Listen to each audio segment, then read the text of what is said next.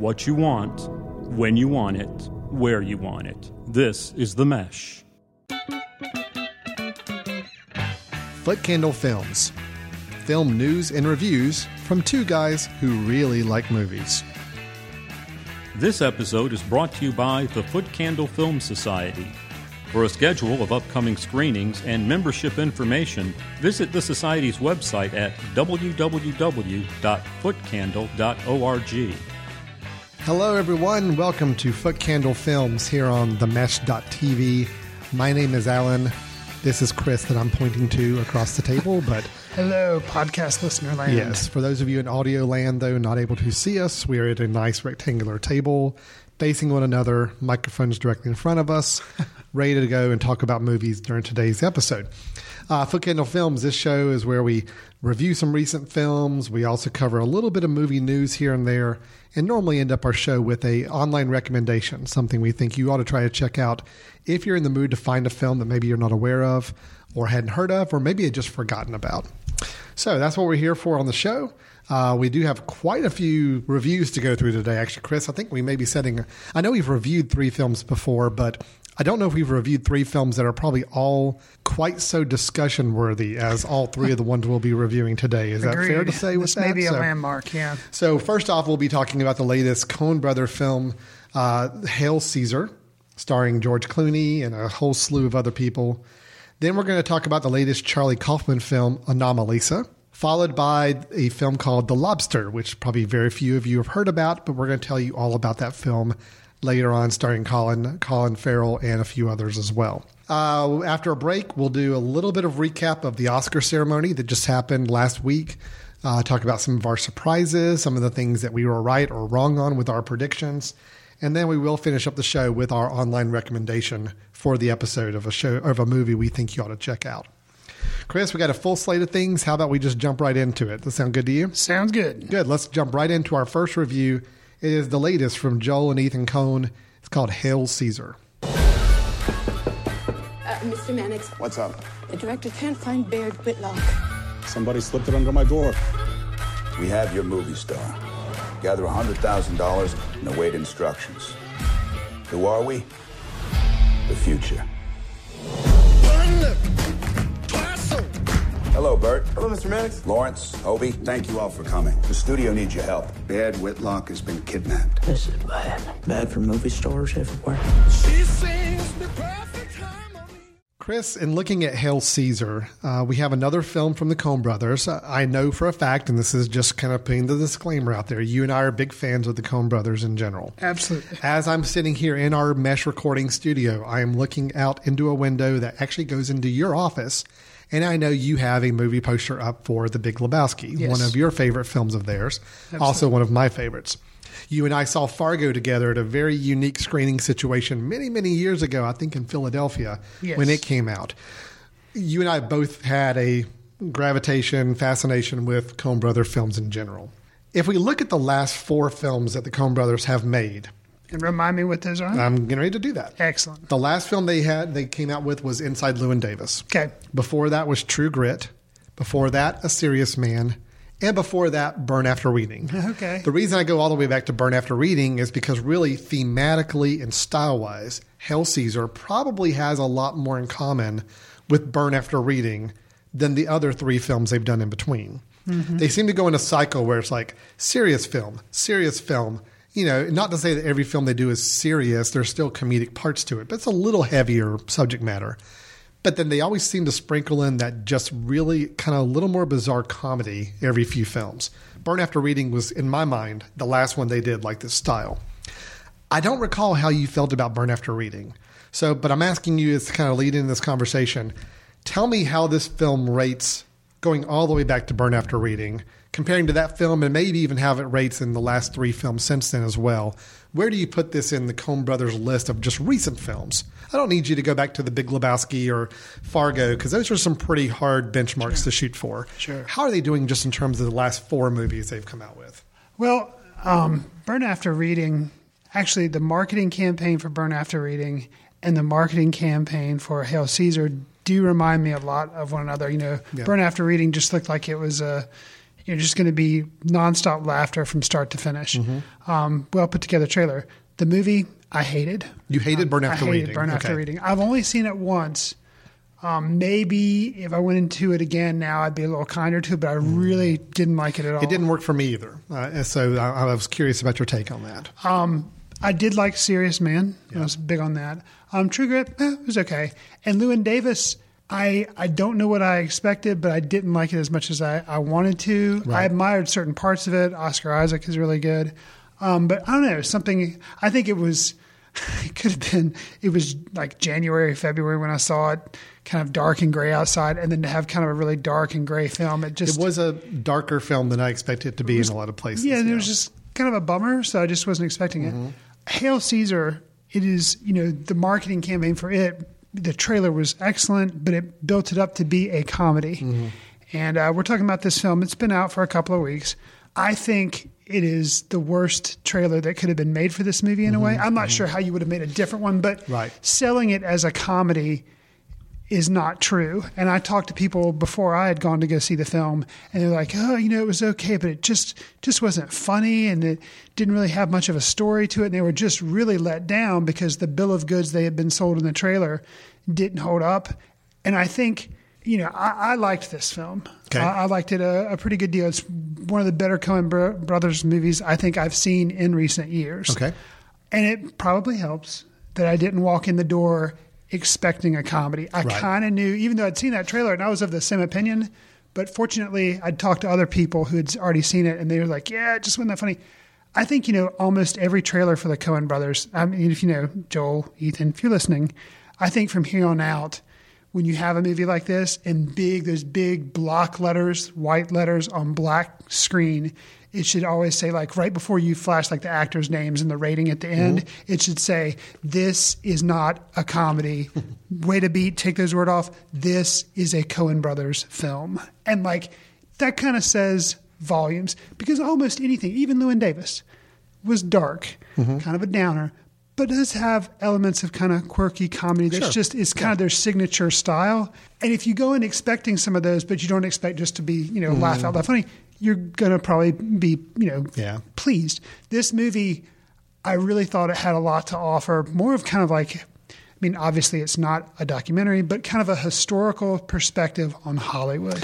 It was interesting with that regard. I'll give you that. And I think brief rundown, just for people who are like, Hail Caesar has George Clooney. What's it about? Sure, yeah. It's basically Josh Brolin is a Hollywood fixer in the 1950s, and he goes around trying to keep movie stars in line, trying to keep directors, producers in line to make the budget pictures that the studios want them to make, regardless of if they may think it's a piece of junk or whatever. He kind of keeps everybody in line.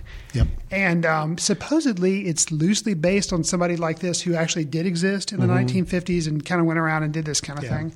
And Josh Brolin, played Eddie Mannix, the fixer, and George Clooney starring as one of the studio's biggest stars, Baird Whitlock, who is working on a production of Hail Caesar, the name of the film. So it's a movie inside of a movie type of thing. And you got a whole slew of other people playing different actors and directors and everything else. So very interesting cast with that. So you liked it? I did like it. Okay. And I actually, they again mentioned times before on the show, a good mark of a movie to me is that if I walk out and I want to see it again, if I want to see any part of it again, or if I'm basically like, oh, it was okay, but I'm kind of done. This one I walked out and I immediately, maybe I don't want to see the entire film, but definitely sections of the film I want to see again. Well, so let me kind of stem off of that idea. Okay. I liked the film too. I did have a really good time with it. I actually did find it very, very funny. I did not go in with the perception of it being a slapstick comedy.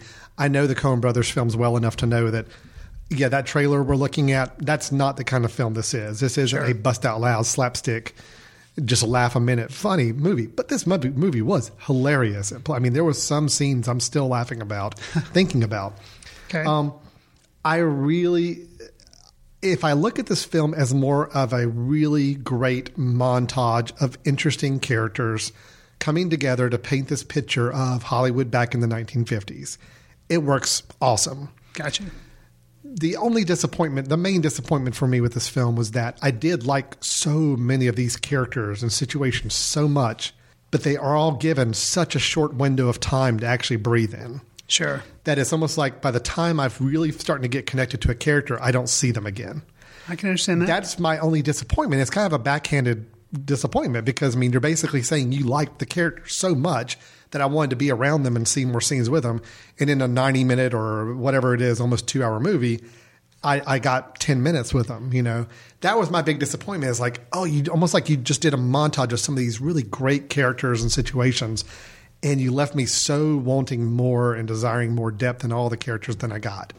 So again, it's a criticism, but it's not really one that a film should have to fix. If anything, it just means that if they ever came out and said that we're going to make a sequel to Hail Caesar that's all about Hobie Doyle, I'm totally on board. Like, sign me up. I want to go see this movie. Sure. So that's my thing is I really did like the movie. I kind of walked away saying, that was it. I mean, it's like I wanted more. I wanted these characters more. I wanted to see these situations more. But I did find it very, very funny. I found it really fun to watch. And I'm a big sucker for classic Hollywood behind-the-scenes films anyway. So, of course, that spoke right away to that side of it for me as well. So I did enjoy it. I liked it better than Inside Llewyn Davis. I liked it better than True Grit. Didn't like it as much as A Serious Man. That's still one that just really connected with me really well. I definitely liked it better than Burn After Reading. That was also one I did not care for. So, yeah, it's in the top upper half of Coen Brother films for me as far as if I were to rate them top to bottom for sure. So. Yeah, I'm along the same lines with you that I really responded to it. And I did find a lot of aspects of it funny. Another part of it that I really liked, and kind of like, you know, tribute to old Hollywood, but the times, and I'm right on board with you, same page. But as far as the criticism, they had so many storylines going on. All of them were interesting, and you just kind of felt cheated at the end. You're like, that's the way I felt. I felt cheated at the end. It's not that it was a bad movie. You're just like, I just really would have liked more. But the time that they, and it, kind of a throwaway part, Channing Tatum, he's in this film. Yep. And he has a dance scene as a Navy officer. A really well choreographed made song and dance scene. I really like, that was worth the price of admission. I agree. That scene. Okay. Then you have, and you know, but otherwise very throwaway, not a lot of time spent with him. Scarlett Johansson, great actress. She is a star and does this like swimming, like you've seen those old time movies where they have the overhead shot of all these people swimming in a big pool, swimming synchronized swimming type stuff. Yeah, you've seen like clips of that from, but they totally recreate that atmosphere. It looks amazing.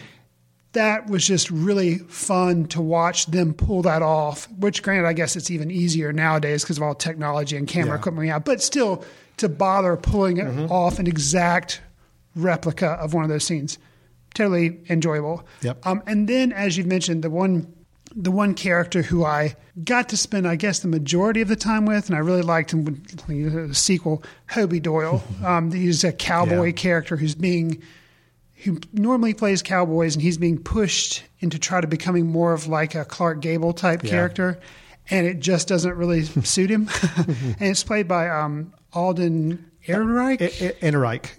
Ehrenreich, yeah. I knew nothing about this actor, never seen him before, but I tell you, it was my favorite character in the whole film. Absolutely. He was just so much fun to watch and follow. So yeah, he was, and some of the comedy comes from him just being very honest and just kind of like, oh, whatever, and kind of his, you know, bright lights, big city attitude towards Hollywood and just kind of being kind of humbled. That was where a lot of the comedy came from me. And I really enjoyed it. Although, two of the characters, I'll say, Josh Brolin and Eddie Mannix, and actually for me, George Clooney, like both of those actors a lot. George Clooney, I felt like really got the short end of the stick. Like I felt like there could have been a lot more there. His storyline was the most unsatisfying for me because it was so interesting once you realized who he gets kidnapped. And this is early in the film. He gets kidnapped. This is kind of what sets the whole story in motion is he is the lead actor in this big Hollywood production, and now he's missing. So they're trying to figure out, do they shut down production? Do they get a replacement? And what do they do? And the group of people that kidnap him is a very interesting storyline that follows him from there. That was the one where when it kind of started to wrap up a little bit, I'm like, oh, there was just so much they could have done with that. And I agree with you. Is a little bit. That's where I probably felt the most cheated was in that storyline of all the other ones. And along those same lines, Josh Brolin, playing the character that's kind of the fixer, trying to keep everybody in line, he's kind of having a crisis the entire movie. Mm-hmm. He's deciding that maybe this is all a bunch of trouble. He doesn't really want this. And he's being offered a higher paying job somewhere else and trying to lure him away the whole movie. And I thought and then the decision he makes at the end of the movie, interesting. And I don't know, I felt like there was more movie gold to be mined and wasn't quite hit on it. So, well, that's my whole criticism of the film. I mean, again, I hate saying the word criticism because it's basically saying I wanted more of the good things that were in the film. Mm-hmm. But I did feel like at the end of the film, it was a montage of really great scenes and really, really great characters that I wanted it to end up with more. I wanted to bring it more full force to me. And I did feel like at the end of the film, it's like, oh, okay, well, that means I'm not going to see this character or this character anymore. I had him on screen for 5 minutes or 3 minutes or whatever. Even going down to Jonah Hill's character, Joseph Silverman, which is just a fascinating character is written. Basically, he's the guy that will just do whatever the studio has him to do. He's like the fall guy. Yeah. If he has to adopt a child that some actor or actress has out of wedlock just to protect them, that's what he does. If he has to take the fall in prison for somebody, he does it. And I mean, to me, that's funny. That's so funny. But he's in one scene. It's like, I want more. Please give me more of this. And that's my only real criticism of it. It was a great collection of ideas and characters that I wish just amounted to more in the end for me. Well, and then, that said, as well as at the end of the movie, the movie, I felt like kind of went out with a whimper instead of with a bang. Yeah, it wasn't really kind of in a way building to anything. No. It was interesting, okay movie, but it just didn't really have a punch at the final end to kind of tie stuff together. I think if you go into this film not expecting it to be a rip-roaring comedy and not expecting it to be a solid story, but you go in wanting more to experience some really fun characters, interesting situations, and you love that nostalgia feel of the behind-the-scenes Hollywood 1950s, it's great. It's just, if you go in expecting more on any of those fronts, you're not going to get it. Right. That's kind of the way I felt about Burn After Reading. But the thing is, Burn After Reading, I just didn't like the characters as much. And there was just so many other things that didn't work. But it's the same idea. It's just a whole bunch of random little small subplots loosely tied together. Mm-hmm. And at the end of the day, it's like it didn't really go anywhere. This same issue, same problem. It's just the characters, the environment, the scenes were so much better that I still enjoyed the film quite a bit. So that's Hail Caesar. It may still be running in movie theaters as you're hearing this review, but it is, if you're a Coen Brothers film, it's definitely one to check out. It's a worthy installment into their filmography. Otherwise, just be prepared and be kind of understanding that it's not your traditional comedy. No. It's not going to have the most complete storyline. It's a Coen Brothers It's a Coen Brothers film. Make sure you know that going into it. Okay, so let's move on to our second film, and this is a film from the filmmaker and writer Charlie Kaufman. It is called AnomaLobster. What is it to be human? What is it to ache? What is it to be alive? Each person you speak to has had a day. Some of the days have been good, some bad.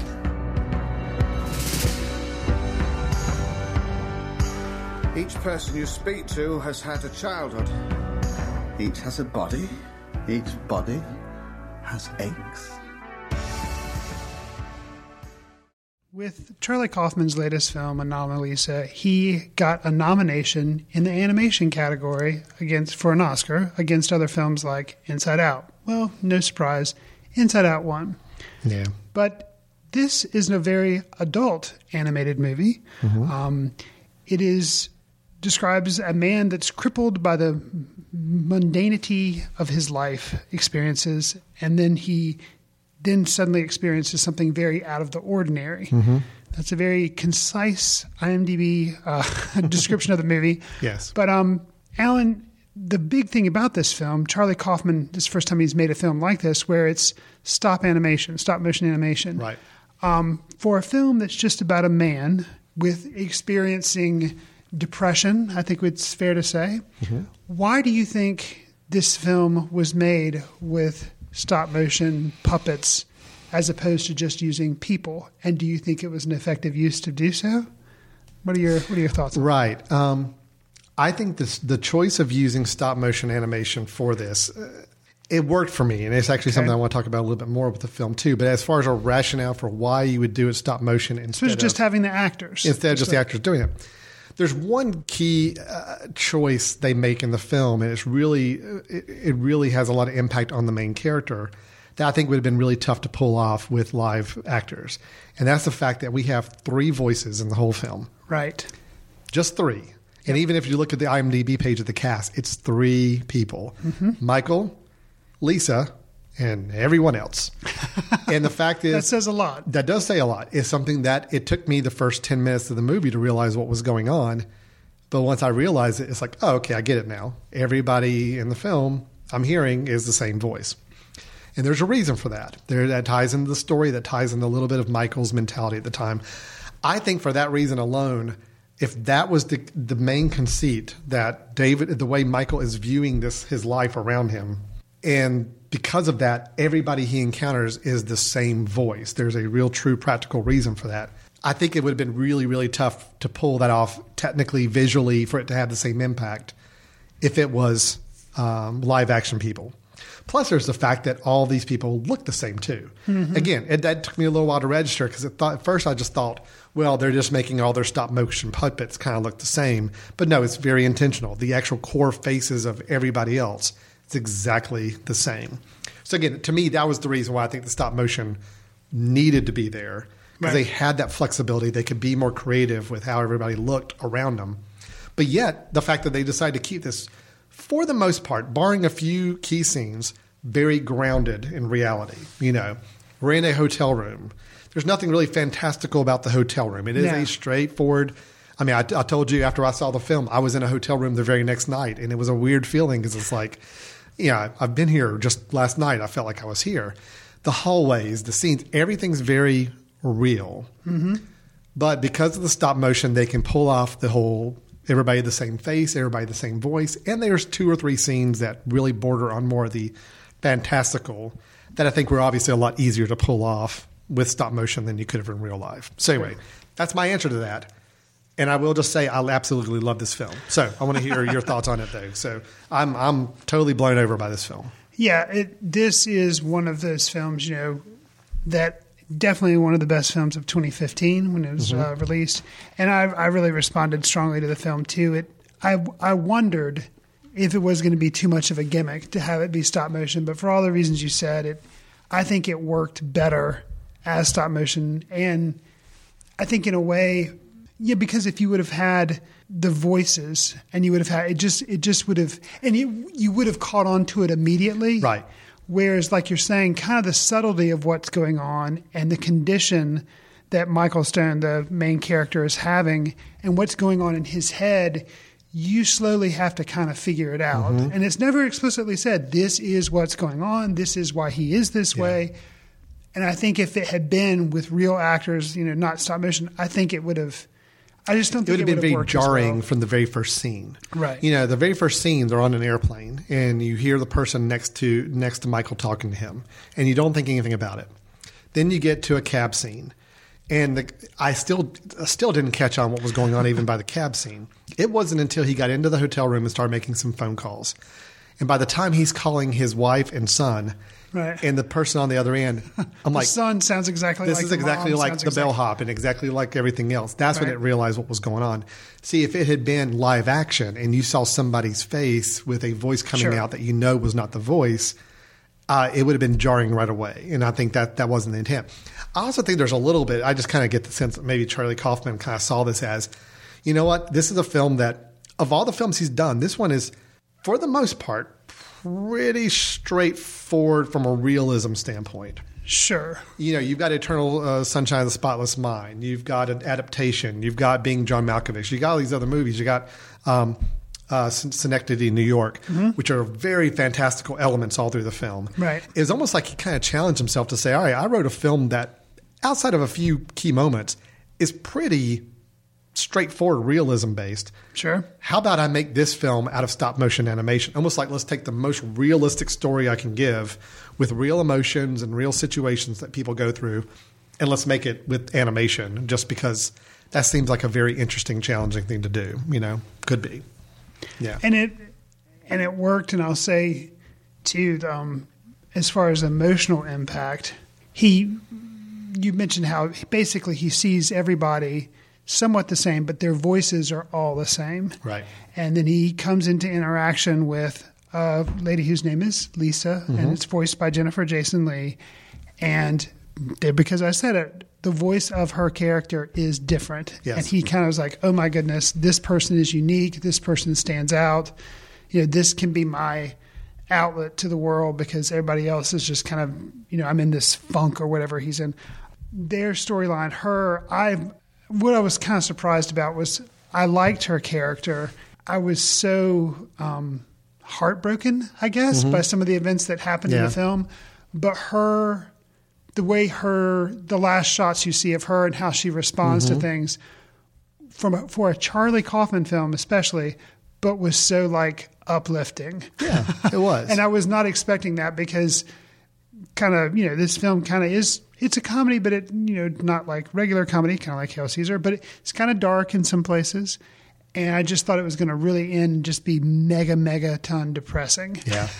No, it actually had some interesting messages to it. I mean, you can't say that the Michael character necessarily ends at the same point that the Lisa character does, but the Lisa character is the one we're probably the most worried about later in the film. Absolutely. And it's the one that luckily, by the last scene, we feel better about her character. Sure. And, the thing is, there were some moments, I thought there was some absolutely laugh out loud hysterical moments in the film. And that really speaks a lot to the writing of it. To take what could be this grounded, very more dour, serious moment, a film overall, but yet there were 5 or 6 scenes that I can distinctly remember really laughing out loud on. Sure. That were just great. And it really worked well. And then the 1 or 2 scenes of when it got to be a little fantastical, a little bit dreamy, a little bit just more going on in his mind as opposed in reality, they were just jarring enough that they worked. In other words, you knew something was going on. You knew that maybe we're exploring in his mind or how he's seeing things, but it wasn't over the top and just beat you over the head with these messages. It was just really tastefully well done the whole way through the film. So, yeah, I really love this movie. So I thought it was great. Really, really great. Cool. Well, that's all I had to say. Would you like to move on to The Lobster? I guess we could do that. Let's move on to our third film review, which is a film called The Lobster. As you understand from your brother's experience, if you fail to fall in love with someone during your stay here, you'll turn into an animal. Would you like to dance? Mind if I join you? It's no coincidence that the targets are shaped like single people and not couples. Have you thought of what animal you'd like to be if you end up alone? Yes, a lobster. A lobster is an excellent choice. Okay, Chris. I'm going to read the description for The Lobster straight from IMDb, just because I love reading this description out loud.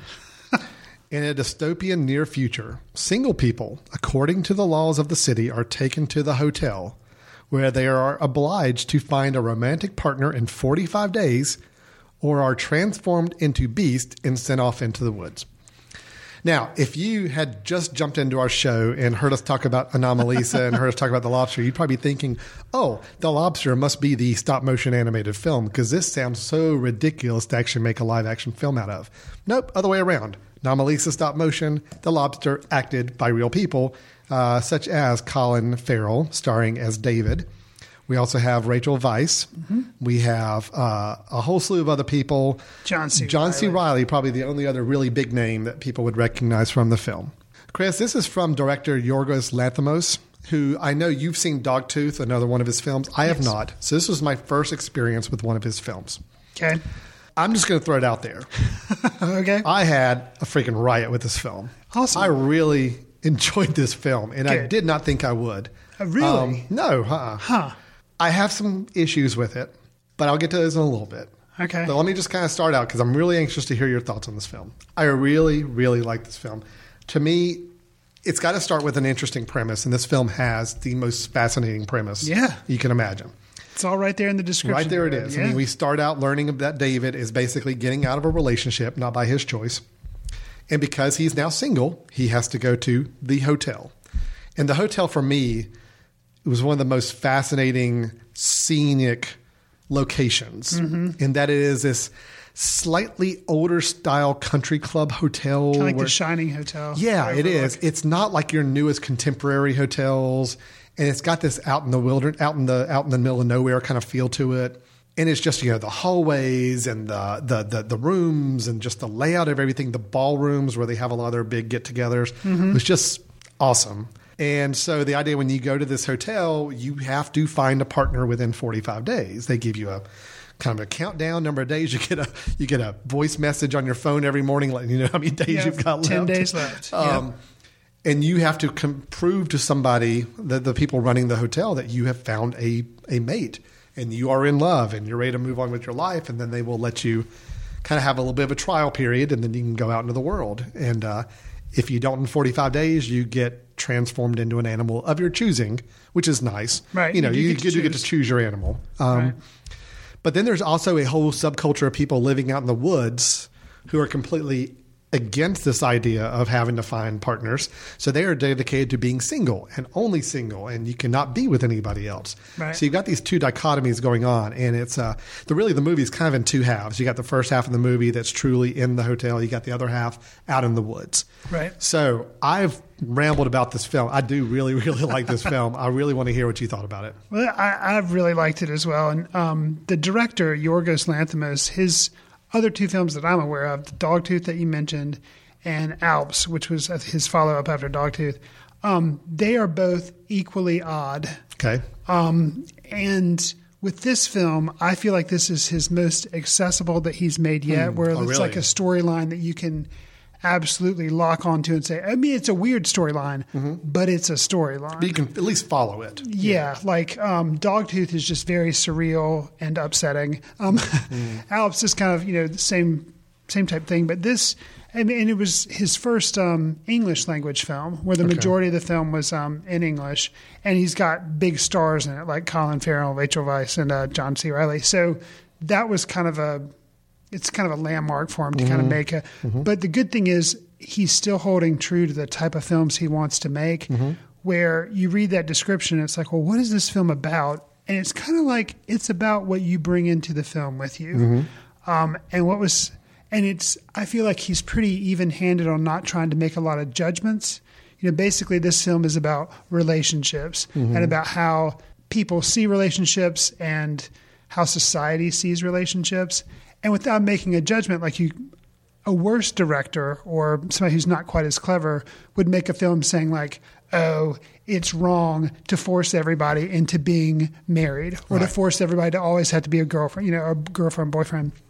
And then another person would say like, oh, the single life is really the way to be because you get to be more free. Like they made both sides look pretty ridiculous. Right. And it's like, I think that takes a very skillful director and a very skillful script to be able to do. And it made me, Colin Farrell, I like him okay anyway. I liked it really in Bruges is the last thing I can think of that I really liked him in that. Sure. And this is a totally different type of role, and he just does it so well. Like I can't really imagine anybody else kind of in his role because he just plays this, for lack of a better term, like a schlub kind of loser dude. But he... unpretentious, just very unassuming, and just kind of going along with things. I have a couple minor quibbles about the film. Well, one quibble we'll talk about in a moment. Okay.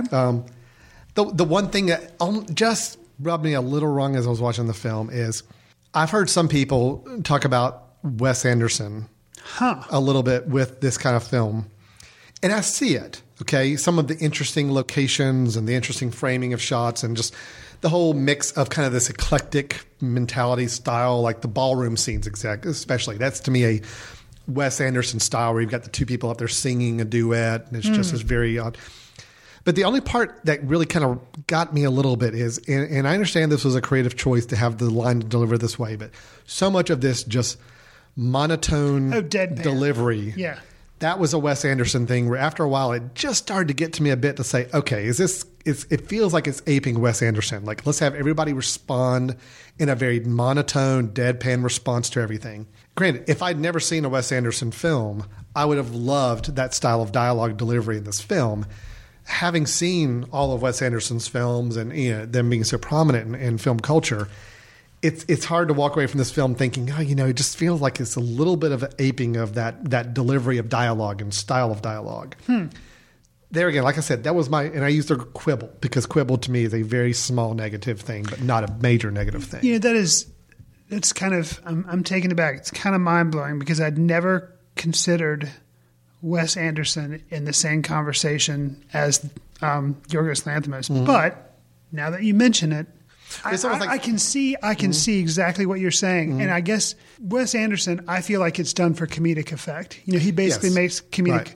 Usually if you want to call them message movies or deep movies, I kind of like, I've bemoaned many times, I don't like being beaten over the head with something, right? Yorgos Lanthimos, he makes message movies. That's like, he's made 3 films that I'm aware of. All of them are saying something. Whether or not you can really understand what they're saying is a different matter. But they're all like heavy, deep. There's a lot to kind of unravel and figure out. And with this, that's kind of what this movie, and I guess because I feel like the aim of it is so different than a Wes Anderson movie, I never really thought of it. But you're completely right. I'll give you an example of something that you're right. The delivery of it was completely deadpan, but it made it like all the much more funnier. But it was very Wes Anderson in the ballroom that you're talking about. 2 characters have finally, not Colin Farrell's character, but 2 other characters have met a match, and they're kind of celebrating the fact that they met a match, and they say, okay, the next part of this is you guys go out on a boat, or on a yacht floating in the water, and you spend like a week or so as if you're on vacation. And if you can survive that, then you're free to go back to the city and you're a couple. So they're kind of like saying these rules, and the people in the crowd are like clapping very mechanically. And the woman who's kind of the overtaker or overseer of this resort says, and if you encounter any arguments, discussions or yelling things that you can't settle among yourself, we'll solve that by giving you a child or giving you children. And that will help. It helps so much. Or she said, that's a, but and that's delivered in just the straightest step forward.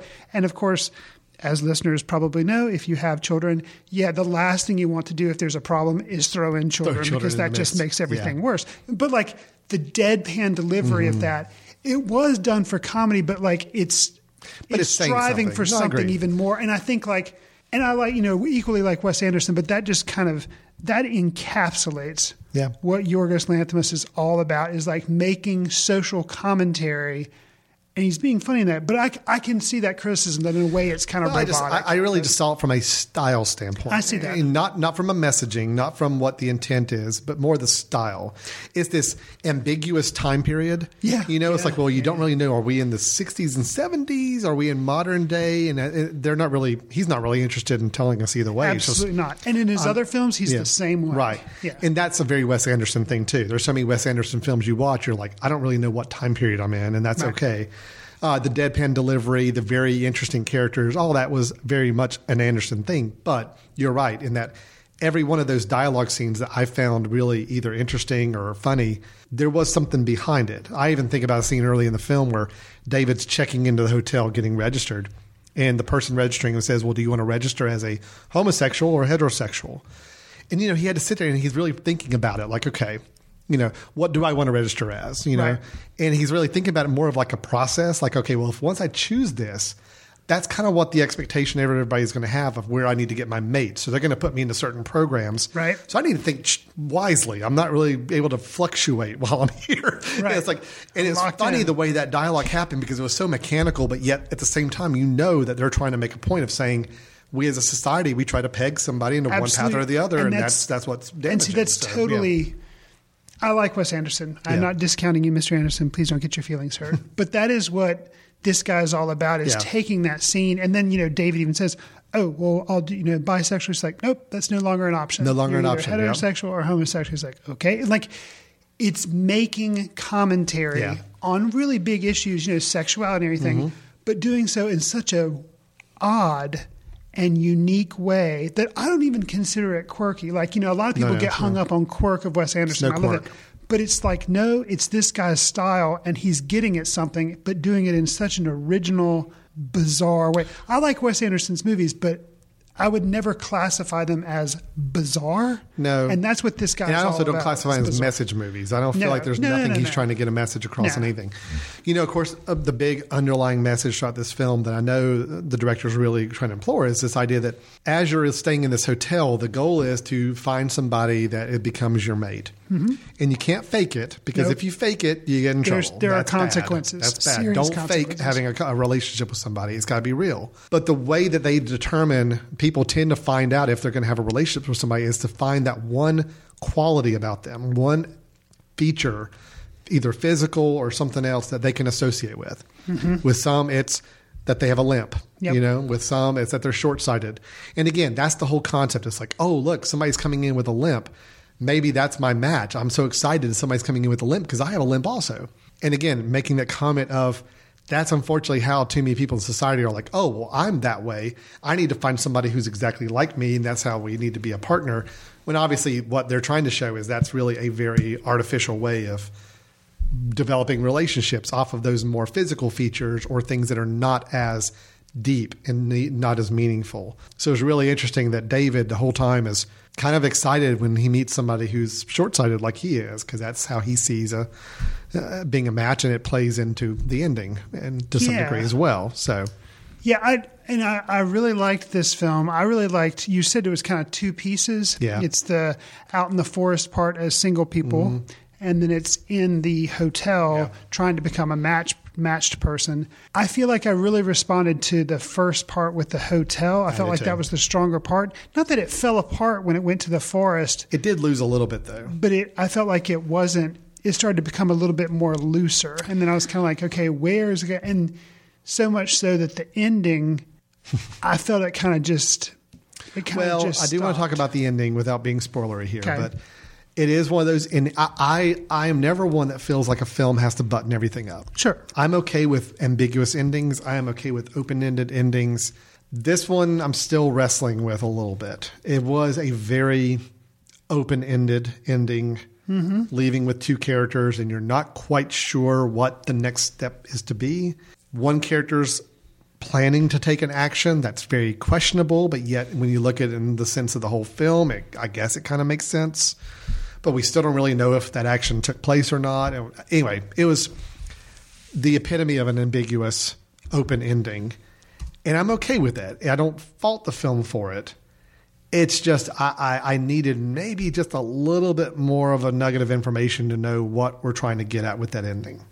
So I've kind of had my positives and negatives. I mean, it's mostly positives. I think fascinating premise, hilarious at times. I think it had a really great sense of some really great dry comedy that meant something. Every line and scene meant something. Right. I loved the fact that it was a great mix of some really interesting comedic dialogue, plus some very not as shocking it sounds like or depressing as a Dogtooth was, or maybe, but still had its few moments where it's just like, whoa, okay, well, they just kind of went in a whole different direction now with that scene or this shot or whatever it may be. John C. Reilly getting punished with a toaster.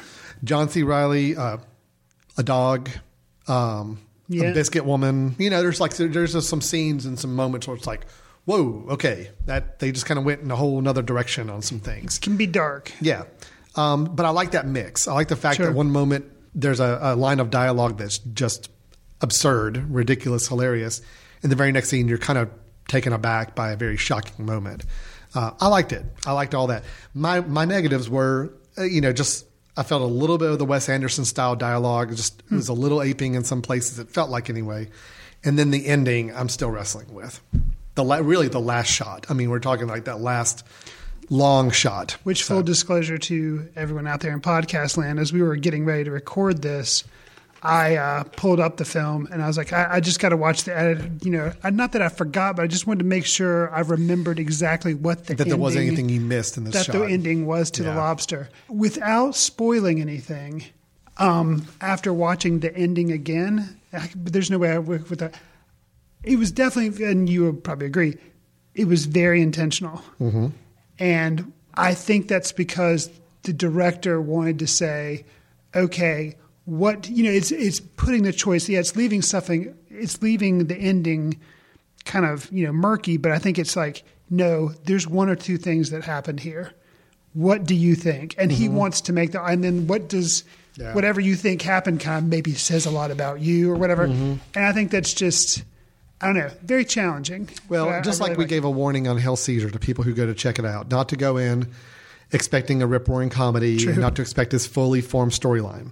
I will say to people watching that go to Choose the Lobster, if you've heard us talk about it and you decide you want to watch it, which I do recommend, I think it's a really good movie, just understand that this is the kind of movie that the ending shot would roll and then the credits would start. And normally in a room full of theater people, you're going to have groans. It's like, God, I can't believe they just ended the film that way. Yeah.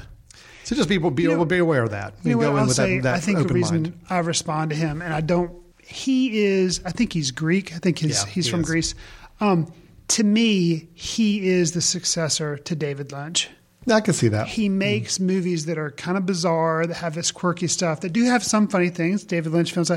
And like that's why, in a way, until you'd mentioned it, I'd never really associated him with Wes Anderson. But I can see that, but they're still stylistically well, it's like different. Lynch, I can see Lynch from more of a content standpoint. Wes Anderson from a style standpoint. You know? Because that's really all I see with Wes Anderson is the style. Style of delivery, the style of the scenery, the style of the time period. And that's the Wes Anderson side of things I see. But no, it's not the content, the messages, or any of that.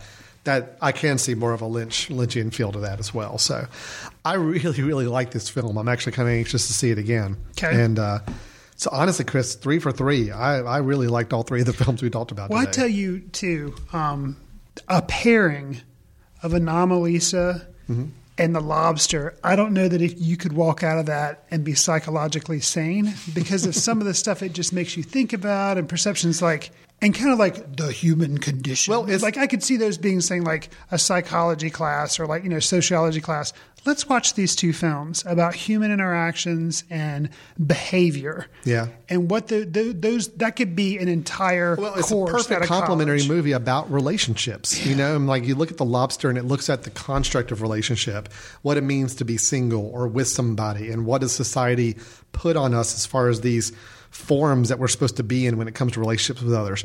And then you've got Anomalisa, where someone who's knee deep in relationships, has been in relationships for years of varying styles, and kind of the impact it's having on them and how they relate and see other people. So it's almost like you've got The Lobster talking about the constructs of relationship. Anomalisa is an exploration of one person whose relationships have started to really take a toll on him over time. So it's a really interesting double feature. That's for sure. Absolutely. So let me ask you, since I was on record saying that I really loved all 3 movies we reviewed today, rank them for me. Which one of the 3 is your favorite? If you had to watch them over again, which one would you watch again in a heartbeat? Wow. Probably Lobster's at the top. Okay. And then Hail Caesar and Anomalisa. Anomalisa, even though it's a great film and I really liked it, I don't think I would really get a lot out of a second viewing. Okay. Sure. Because it is kind of very straightforward, except for 2 instances that you mentioned that are kind of like dream sequences. But it was good and definitely very original. People should see it. Hail Caesar, I want to dig into more of like kind of like the artifice of how they did scenes, So, but definitely up at the top, Lobster. Yeah, I said it's a good measure if I finish watching and immediately want to watch the whole thing. I immediately want to watch that whole thing again. Yeah. And it was like 2 hours or so running time. To me, didn't feel that long at all. Like It just was engaging, and I guess because you're trying to figure out, okay, what's going on? Well, I'm a little mixed. I mean, all 3, I love the films. I'm an Anomalisa first. Okay. The Lobster second. Hail Caesar third. Okay. But again, that's 3 really good films that are all 3 very enjoyable films. What about the score of The Lobster 2, which was a very staccato, sharp moments, kind of sometimes would just jump out of nowhere score-wise, and I thought really were fun. Kept you on your toes a little bit. I don't know. It worked for me as well. And then John C. Reilly, which is an odd choice to have in this movie because he didn't seem to fit anywhere at all. But yet that's also something I think they played with. Oh, yeah. Is the idea that he is very much a American where nobody else really seemed to be American. Right. He had a little bit more of a doofus quality to him where nobody else really did. It was an interesting choice to have him in this film, but it added something to it that I think was needed. So I would agree. Yeah. John C. Reilly, I like him anytime he's on screen, and this was absolutely no exception. So 3 very interesting, different, but very good films that we had to review today. Hail Caesar, AnomaLobster, and The Lobster. And I know AnomaLobster should be coming out on video on demand or online pretty soon. Hail Caesar was still in the movie theaters when we recorded this. The Lobster probably not making a whole lot of rounds in different movie theaters. It may be a little while before you can see it online, but we do recommend checking it out when you do. All right, we're going to take a really quick break. We come back, we're going to do some quick Oscar recap of the Oscar ceremony from just last week, as well as give our recommendation of the episode for something we think you ought to check out online or some other available format. So you're listening to Footcandle Films here on themesh.tv. We'll be right back. Local authors, illustrators, and storytellers come together to create Storytime Station at The Mesh. Storytime Station is a video podcast that works as a virtual storybook. Each show features a new children's book and new reader. So gather the whole family to listen, learn, and laugh at Storytime Station on themesh.tv.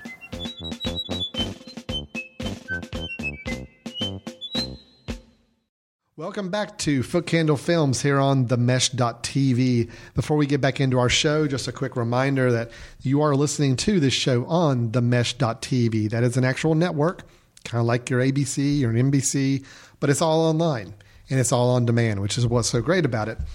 All of the shows we have on the Mesh Network, you can go and listen to it anytime you want to. You can go to themesh.tv, which is our website, and you can find all the programs and shows available through the network.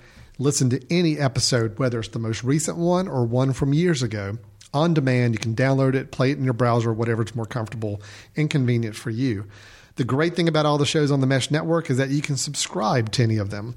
On all the show pages, you will see a link taking you to Apple iTunes, or if you need to listen to it on Stitcher Radio, or if you have your own podcast software you use, you can use any of those tools to find our show and subscribe to it. And what that means is every time we put out a new episode, it will get pushed automatically to your device, whatever your device you use to listen to podcasts. And I will say, Chris, I just found out the other day that the latest version of the Apple TV, which maybe many of our listeners have gotten for Christmas or in recent months, has a new podcast app on the homepage of the Apple TV. So there again, you can subscribe to our show through your TV set. Gotcha. If you're one of those people that you'd rather have it playing on your TV in the background and listen to us, you can certainly do that. I will say what's really fun is we have a show on the Mesh Network that is a video show. It's called Anglers and Appetites. If you're at all interested in fishing and or gourmet cooking, it's kind of an odd mix of a show. Huh? They go and do some fishing in some really unique creative areas, and then they talk about how they fix it for a more high gourmet food serving. And it's a nice dichotomy of a show, but it's video-based. Okay. So you can watch that podcast on your Apple TV or other TV device where you can see podcasts, and you've got your on-demand TV show right there waiting for you. So themesh.tv, please check it out. We'd love to hear some thoughts from you on the network and our show in general. So, Chris, back to Footcandle Films, and we did our reviews of the first half of Hail Caesar, AnomaLobster, and The Lobster. All three getting high marks from us, yes, and ones we wholeheartily recommend everybody check out. So let's turn our attention to the Oscars. You know, at the last episode we recorded, we did our Oscar predictions. Sure. I'll go ahead and spoil it right now. You and I, we didn't do too hot in our picks, okay? But I'm actually kind of happy that I did as poorly as I did. Well, that means there was a few that we expected to win, but we actually were going to be happy if they didn't win. That didn't. So I don't want to go through all of them. You know, sure, everybody can go online and see the results of the Oscars if you did not see them yourself, or see the ceremony yourself. But I did want to hit a few that I thought were some interesting outcomes and get your thoughts on it as well. Let's just start with the big one up front. Spotlight won Best Picture. Yay! Now, if you had told me that 3 months ago, I would have said, yeah, it sounds about right. Spotlight was getting all the buzz. It seemed to be the critical darling. That seemed to be the one everybody thought was going to win. And then came along a little film called The Revenant with Mr. DiCaprio that seemed to just take all the oxygen out of the room. And it seemed like, I honestly thought going into this that The Revenant was going to clean sweep Best Director, Best Film, and Best Actor. Right. But instead, it did get Best Actor. It did get Best Director. I'm sorry, Chris. I know. But at least you can take solace in knowing that your nemesis in the directing world did not get Best Picture this year. Right. And it went to Spotlight. I know you're happy about that, but I am. Yeah. I mean, I just, happy about it. And the only thing that could have been better is actually if Revenant would have gotten movie and director would have gone to like the Spotlight guy, because that way I wouldn't have had to see Inarritu like talk. It would have just been like the producers of the film. You're just I know it's brutal, but I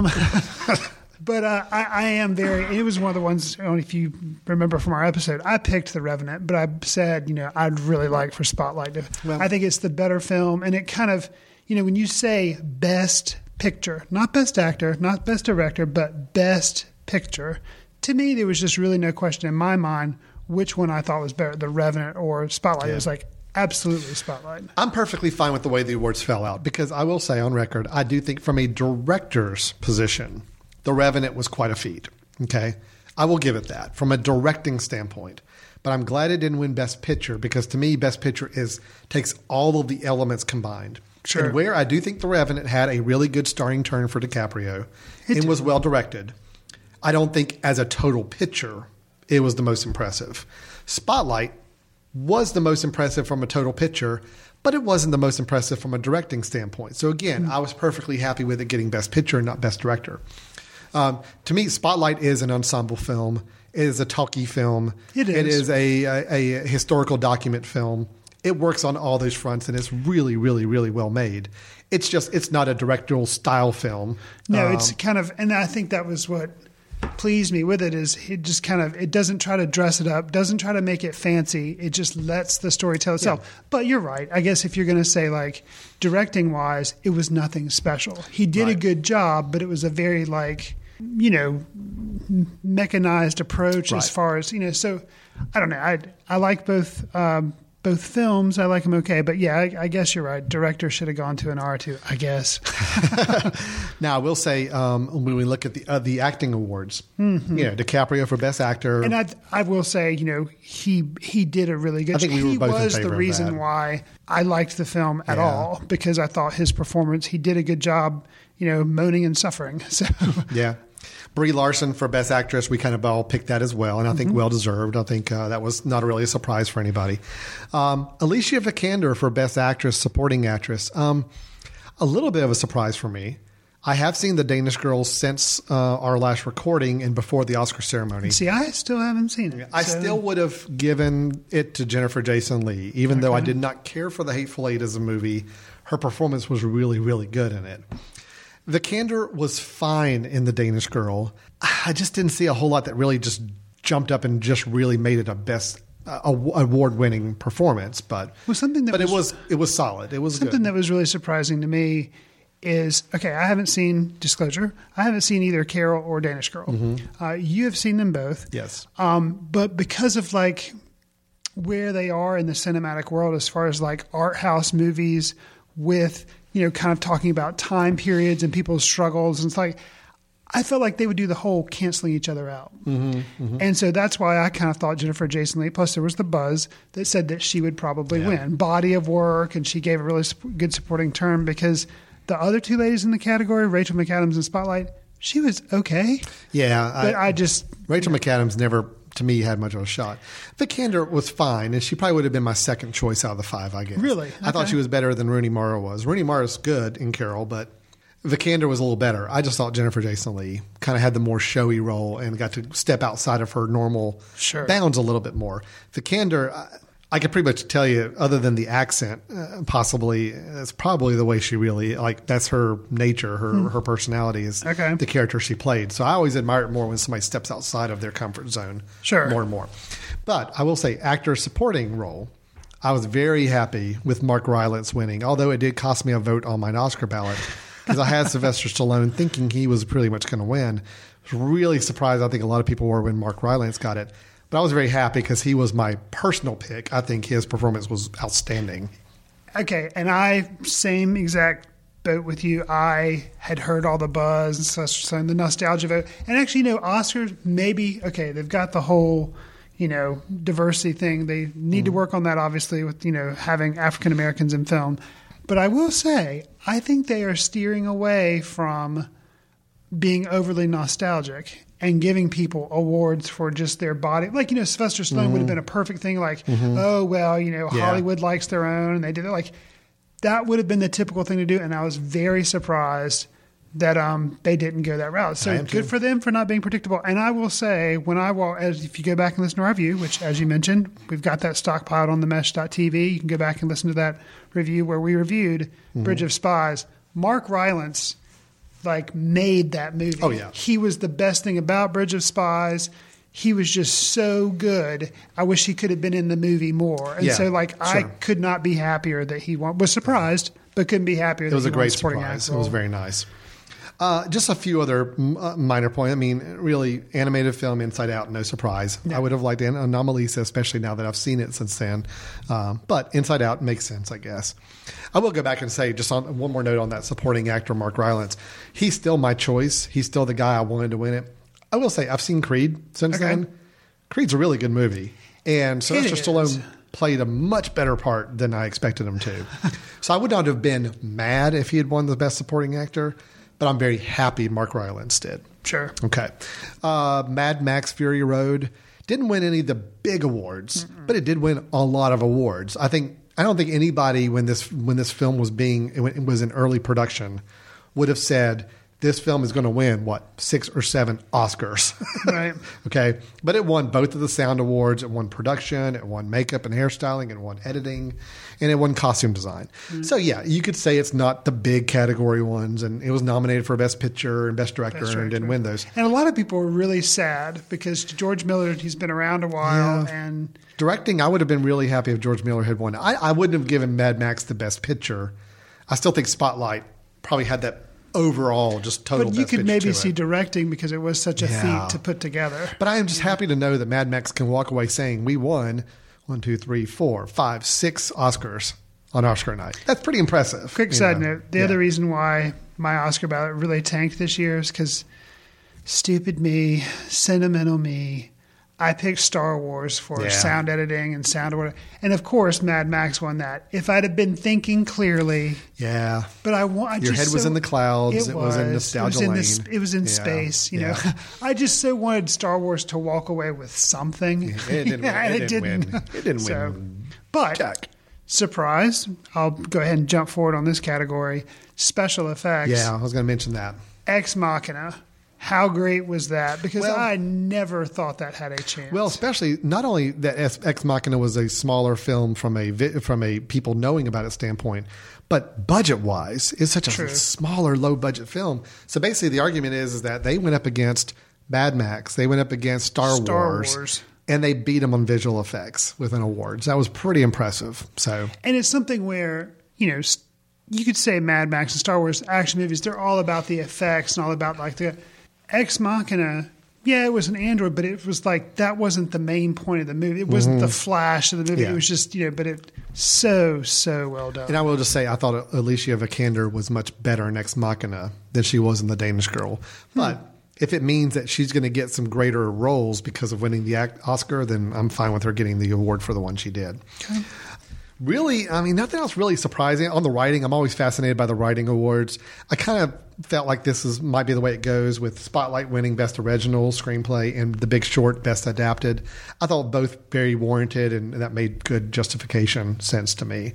So overall, good stuff. The Hateful Eight won for Best Original Score, which was something I was really championing for and thought was good. I was happy about that. Little surprised the song from Spectre won Best Original Song. Not one of the best James Bond songs we've ever had. Not only that. The Lady Gaga song was getting so much heat building up to the award ceremony and then the walk away with nothing. I just never... we saw Spectre. We reviewed it here on the show. I think maybe you just talked about it. I talked about it, yeah. But I saw it, and it just... I mean, granted, it's coming on the wings of Adele's Skyfall, so it's kind of hard to follow that up. But just, just didn't work. Just nothing. And then, that song, the Lady Gaga's performance and everything. I think if there again never happens, but if you had the Oscar voters vote after they actually saw those performances, true, it's kind of like and actually because of the weight of that performance, I was like. And I had voted for the 50 Shades of Grey song just because I figured it was all over the radio and that's the one popular-wise, that's the one that would win. But after I saw that, I'm like, well, clearly clearly that song, even though nobody's heard of it, clearly that's the one that's going to win. If Oscar voters could have re-voted, I think they all would have been like, yeah, clearly that song. And plus, I mean, and I'm not here to critique the ceremony itself. Overall, I could give or take the actual style of the ceremony. Sure. I'd be perfectly happy if the whole ceremony was 20 minutes and just rattle through all the awards and let them come up and get their awards and you're done. I'd be perfectly happy with that. Right. This whole 4-hour spectacle is a little much. It's ridiculous. But even the performance of the song from Spectre, I thought was horrible that night. It was really too. bad, production wise. And the Lady Gaga one was very theatrical and big visual effects to it and all that. And I'm also frustrated the fact that there's 5 nominees, but they only let 3 of them play. Well, right. So then, supposedly there was a little bit of a news item a couple weeks ago where the 2 other nominees were basically told, yeah, we're not going to have you come play. Really? So it's like the 3 bigger names get to come and perform their songs. The other 2 that nobody knows don't get to perform.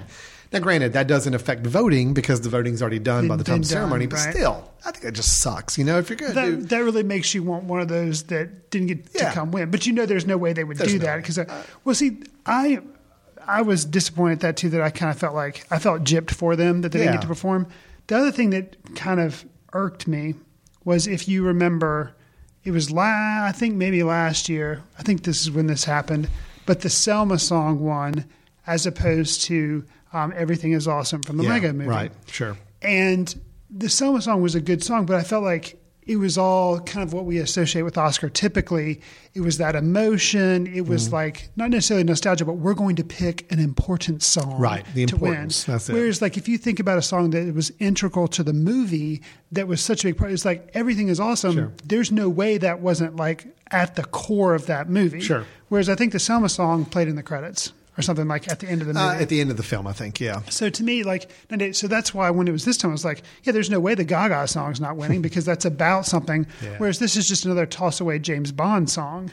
So and it's like one of the weaker ones in recent years. Yeah, I think a lot of people, because I was following several people talking about it on Twitter, and they were kind of shocked as well. Yeah, that was really surprising to me. So absolutely, I just want an Oscar ceremony. You know how I'm a big college basketball fan. When they announce the NCAA tournament brackets, they do it in a 30-minute show on CBS, and they rattle through all the 64 teams. They show you the brackets, they show you where they are, and then they spend the last 15 minutes doing analysis. That's what I want for an Oscar ceremony. Give me a 30-minute, 45-minute presentation, knock through all the awards, let them have their opening speeches, do the in memory of the ones who passed away. I'm sorry, that was awesome with David Grohl. I like David Grohl anyway, Foo Fighters. No, it was good. Yeah. I mean, that's tradition. You got to do that. But skip the monologue, skip all the funny bits, skip all the cutaway video clips.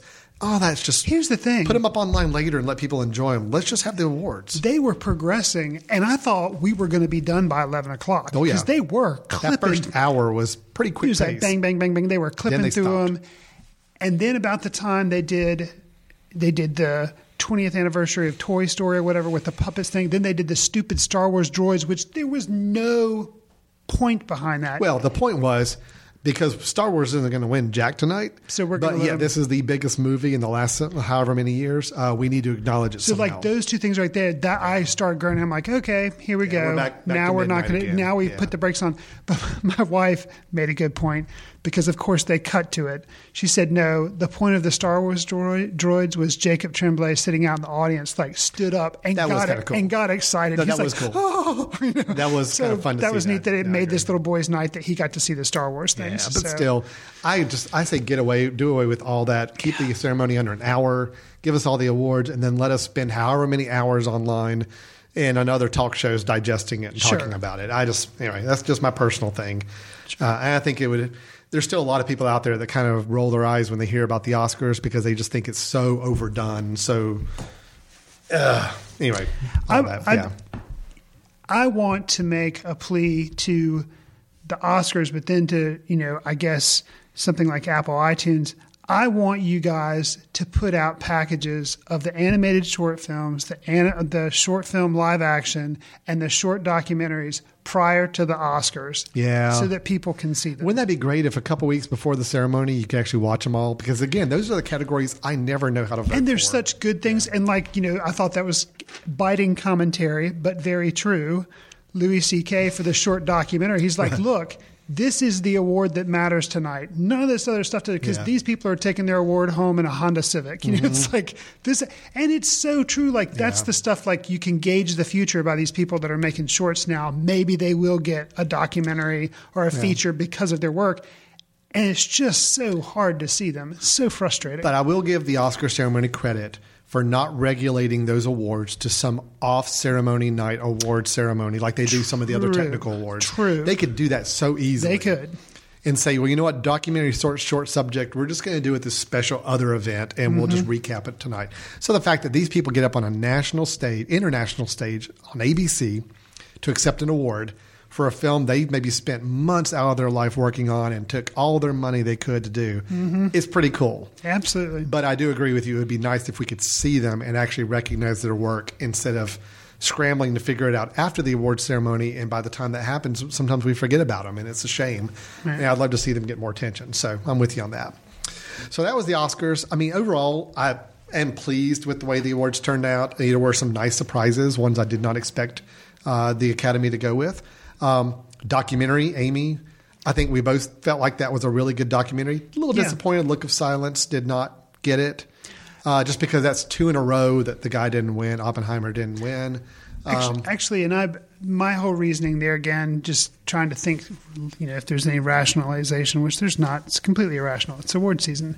But I was thinking the Nina Simone documentary and the Amy documentary would cancel each other out. Your whole canceling out philosophy is not working. Does not work. No, don't use it. 2 in a row you thought would cancel out. Doesn't work. So I'm happy Amy won. I mean, to me, Amy, Look of Silence, both are deserving. Either one I would have been happy winning Best Documentary. I do admire the Amy documentary because they could have made that so traditional biopic documentary, but they didn't. They made it very creatively and interesting. So that's the Oscars. We'll be looking forward to talking about the ones for next year. There you go. Because The Lobster is going to be Best Picture nomination, right? Best Original Script, Screenplay, maybe? I think technically it's a 2015 film, so I don't think it matters anyway. All right, Chris, we're at the end of the show. This is where we like to talk about a film that we caught up with or are just reminded of that you should be able to see online. And mine's got a little bit of a caveat in that mine is available online, although you can't rent it for another week or two, and I'll explain it in a moment because it's a fairly new, recent film that we've already discussed earlier in the show. But with that, let me turn it over to you, Chris. What do you recommend as far as a film that you think people ought to check out or be reminded of online? It's a film that I really wasn't aware of. I happened to see it pop up on Netflix, and I checked it out, and I really liked it. It's called The Experimenter. And it stars Peter Sarsgaard as the main guy in the movie. He plays the scientist, or I guess psychologist. Sorry, he's not a scientist. But it's based around the story of Stanley Milgram. And he's the guy, he was in 1961. Famed social psychologist Stanley Milgram conducted a series of radical behavior experiments that tested ordinary humans' willingness to obey authority. So thank you, IMDb again. This was the guy that set up experiments where people were supposed to give shocks to somebody in a different room, and they would progressively go up in intensity of shock, and regardless of the other person in the room or in the other room being shocked, yelling at them to stop or whatever. And it was all this, experiment about authority and about what that, why people would go on doing things if they knew somebody was being hurt or, it's very interesting documentary. So that in itself, just an exploration of that whole experiment was interesting. But the form of the film was also interesting in that they did all these really random, bizarre things. For example, the guy who's playing Stanley Milgram, Peter Sarsgaard, he addresses the camera at random times throughout the movie, like direct on, like he's talking right to the camera. And it would just like sometimes in the middle of a scene. And then the other characters are like kind of frozen or they're still talking, but so just kind of odd things like that. Or he's giving one of these random monologues at one point, walking down a hallway, and an elephant for no reason comes out behind him and starts following him down the hallway. Just like these random, bizarre. But you think about it, and the whole film is about psychology and seeing things as being artifice or not being real, or what it says about the human psyche. Just, it's fascinating. So that's definitely going to be my pick. It's The Experimenter, or just Experimenter, and it's Peter Sarsgaard's plays Stanley Milgram. And where might I see this film? It's on Netflix. It is on Netflix. It is on Netflix. It may also be in iTunes. I'm not quite sure about that. But and then Winona Ryder, she plays Milgram's wife. So it's kind of nice to see Winona Ryder acting again. That's good. Yeah. And it has some pretty random.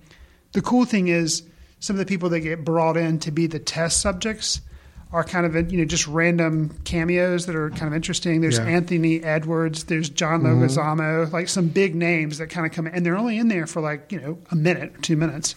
And Jim Gaffigan is in the movie and plays kind of a significant role, and is just weird to see him in like a serious movie. Yeah, no kidding. He's really good. So you think it's on Netflix? It's definitely on Netflix, called The Experimenter. Or maybe it's just Experimenter. I don't actually see them using the. So just Experimenter. Okay. Well, I'm on board. That sounds awesome. Yeah, it's good. Experimenter. Yep, here it is. Okay, cool. Awesome. I am adding it to my Netflix queue right now. Boom, added. Okay, so my film, we mentioned it earlier already. And, because it's an Oscar-nominated film, I have a hard time saying it's like a gem you need to go seek out. But I got a feeling a lot of people aren't going to get a chance to see this film otherwise. It is the film Carol by Todd Haynes. I know we haven't reviewed it, and it's kind of the time slipping, so we may not be reviewing it on the show. So I figured I'd go ahead and try to throw it in as a recommendation. But you're telling me, I've heard of the film. I'm one of those people that did miss it. You're saying definitely. I think you should check it out. Okay. I'm not a huge Todd Haynes fan. I just his Dylan film, I'm Not Here, just didn't work for me. Okay. And really, I'm drawing a blank on his previous films. I know he's done several. And when I heard about this film, and I knew it was also in contention with the Danish Girls floating out there, both had to do with kind of sexual relations, kind of unapproved sexual relations at the time that these films took place. I thought, okay, so it's just another film I just didn't really have any interest in seeing, not because of the subject matter, just it seemed like it was already kind of being done to death out there. But what we have in Carol, Todd Haynes' Carol, we have Kate Blanchett starring as Carol and Rooney Mara as Therese. And it's a real simple story. It's basically Therese or Rooney Mara is an aspiring photographer. She meets an older woman named Carol, someone who has had relationships with other women before. They have a relationship. And what's the most interesting thing about this film is it's well acted, it's well directed, it's beautiful to watch. It's shot on, I think, 16 millimeter film, so it's got this real grainy quality to it as well. Okay. But it's a very classically done film, okay, in that the music, the style of cinematography, the costuming and all that, it's just very, very elegant and very of its time and really just works as a complete picture. The acting, really solid, as you would expect with Kate Blanchett. She's really good. Rooney Mara is good as well. And I was just really drawn into the story and the characters. I mean, they played Carol as Carol is a much more interesting character than maybe the synopsis would give you, of her just being this older kind of aristocrat woman who actually has relations with women. There's a lot more going on under the surface, and you kind of chip away at that a little bit. We've got also as her husband Kyle Chandler, who I really like. He plays Carol's husband. So she's married. Okay. Oh yeah, she's married. Yeah, okay. And the film is really about society's views of this relationship, and you can just see constantly how she's having to butt up against the societal norms, whether it's her husband, whether it's other people in the community, and it's just it's a very much a movie of the time. Okay. And to me, it was a great exploration of what the views of what they considered to be outside the norm sexual relationships were of the time. And for a Todd Haynes film, it's a very straightforward film too. I mean, there's nothing weird about the film as far as the way it's put together. There's no really bizarre ways to approach the subject. It's pretty straightforward, but it really, really worked for me. I will say too, to me, very satisfying ending. I'm a big ending guy. You either got to make it very open-ended and ambiguous, like a lobster, or you've got to give me something really satisfying and work it together. Don't give me something that's weak. Okay. Like I did feel like Hail Caesar, I agree with you, is a little bit of a weaker ending. Sure. This movie had an ending moment and shot that just like, yep, that's exactly what I wanted out of the ending of the movie. That's it. So I will say Carol, I think is worth checking out. I think it's a really good movie. And it's one that started to get a little kind of backlash, I think. Critics, especially when it wasn't nominated for as many things. I think people started to turn on it a little bit. I just think it's a really good movie. So I liked it a lot better than I expected to, that's for sure. Cool. Okay, so we've got 2 movies to check out. Carol, I know as the time of recording, you can buy online through iTunes and Amazon and all, but it'll be available for rent, I think, by like mid-March. So maybe by the time you're listening to this, it'll be available to rent. The Experimenter is on Netflix right now. So if you got Netflix, you can go watch it right now for free, basically, or your $9 a month, whatever it may be. So we've talked about a lot of good films here during the show. Hail Caesar, AnomaLobster, The Lobster, all going to be out in some varying degrees of availability over the coming months. We've got The Experimenter and Carol as our recommendations, and then we did a little recapping of the Oscar ceremony, which was some nice surprises. Sure. Overall, this is a very happy, positive episode we recorded, Chris. I know. We're not mad at any of the films. We're not mad at anything that happened in the Oscars. We're not mad about it's just everything's happy. Everything's great. Everything is awesome. Sorry, I had to just dig in. A little pain from last year. Sorry about that. All right, so this has been Footcandle Films with Alan and Chris. As again, a reminder, you can check us out on themesh.tv to find out what we've said in older episodes. You want to go back and kind of maybe you saw a film that we reviewed a long time ago and you've just recently seen the film. You want to go back and hear us talk about it, that's the great way to do it. Go do a search, find us talking about this film, play that part of the episode, boom. That's what On Demand can do for you. Chris, if somebody wanted to reach out to us or communicate with us in any way, what would you recommend they attempt to do? You can always drop us an email at info@themesh.tv and just let us know of an upcoming film you want us to review or give us some comments about how we got one of our reviews wrong. You can also follow us on Letterboxd, and that's LETTERBOXD, so without that last E. And Alan and I both keep a diary on there and tell what movies we're watching and sometimes write short little reviews. So that's, one of 2 ways you can keep up. Also, if you do use that monster juggernaut app called iTunes, you can always subscribe to us, but then also give us a star rating on there. Let us know how we're doing as a show. It helps other listeners find our podcast if they're interested in listening to 2 guys talk about film. Last but not least, we, as Footcandle Films, are also putting on a film festival again this year. We're doing it again? We've decided we're up for some more punishment. Sequel. Yes, it's the sequel. That's right. It'll be in September 23rd through the 25th, 2016.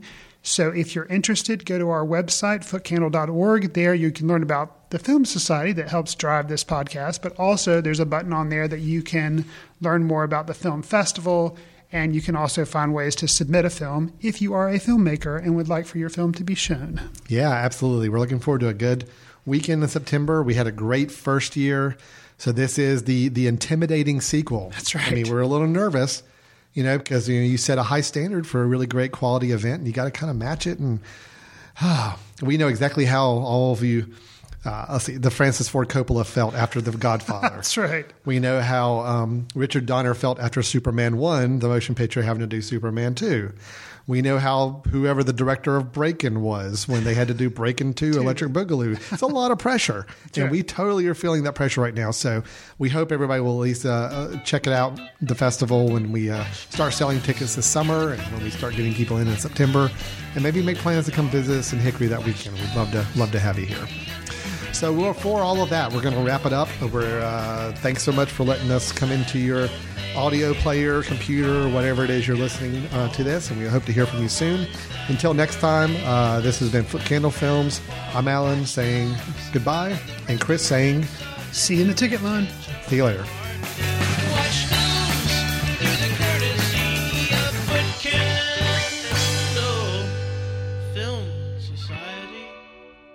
Special thanks to Carpal Tuller for the show theme music.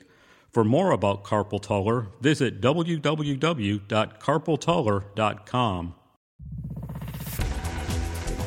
You've been listening to The Mesh, an online media network of shows and programs ranging from business to arts, sports to entertainment, music to community. All programs are available on the website as well as through iTunes and YouTube. Check us out online at themesh.tv. Discover other network shows and give us feedback on what you just heard.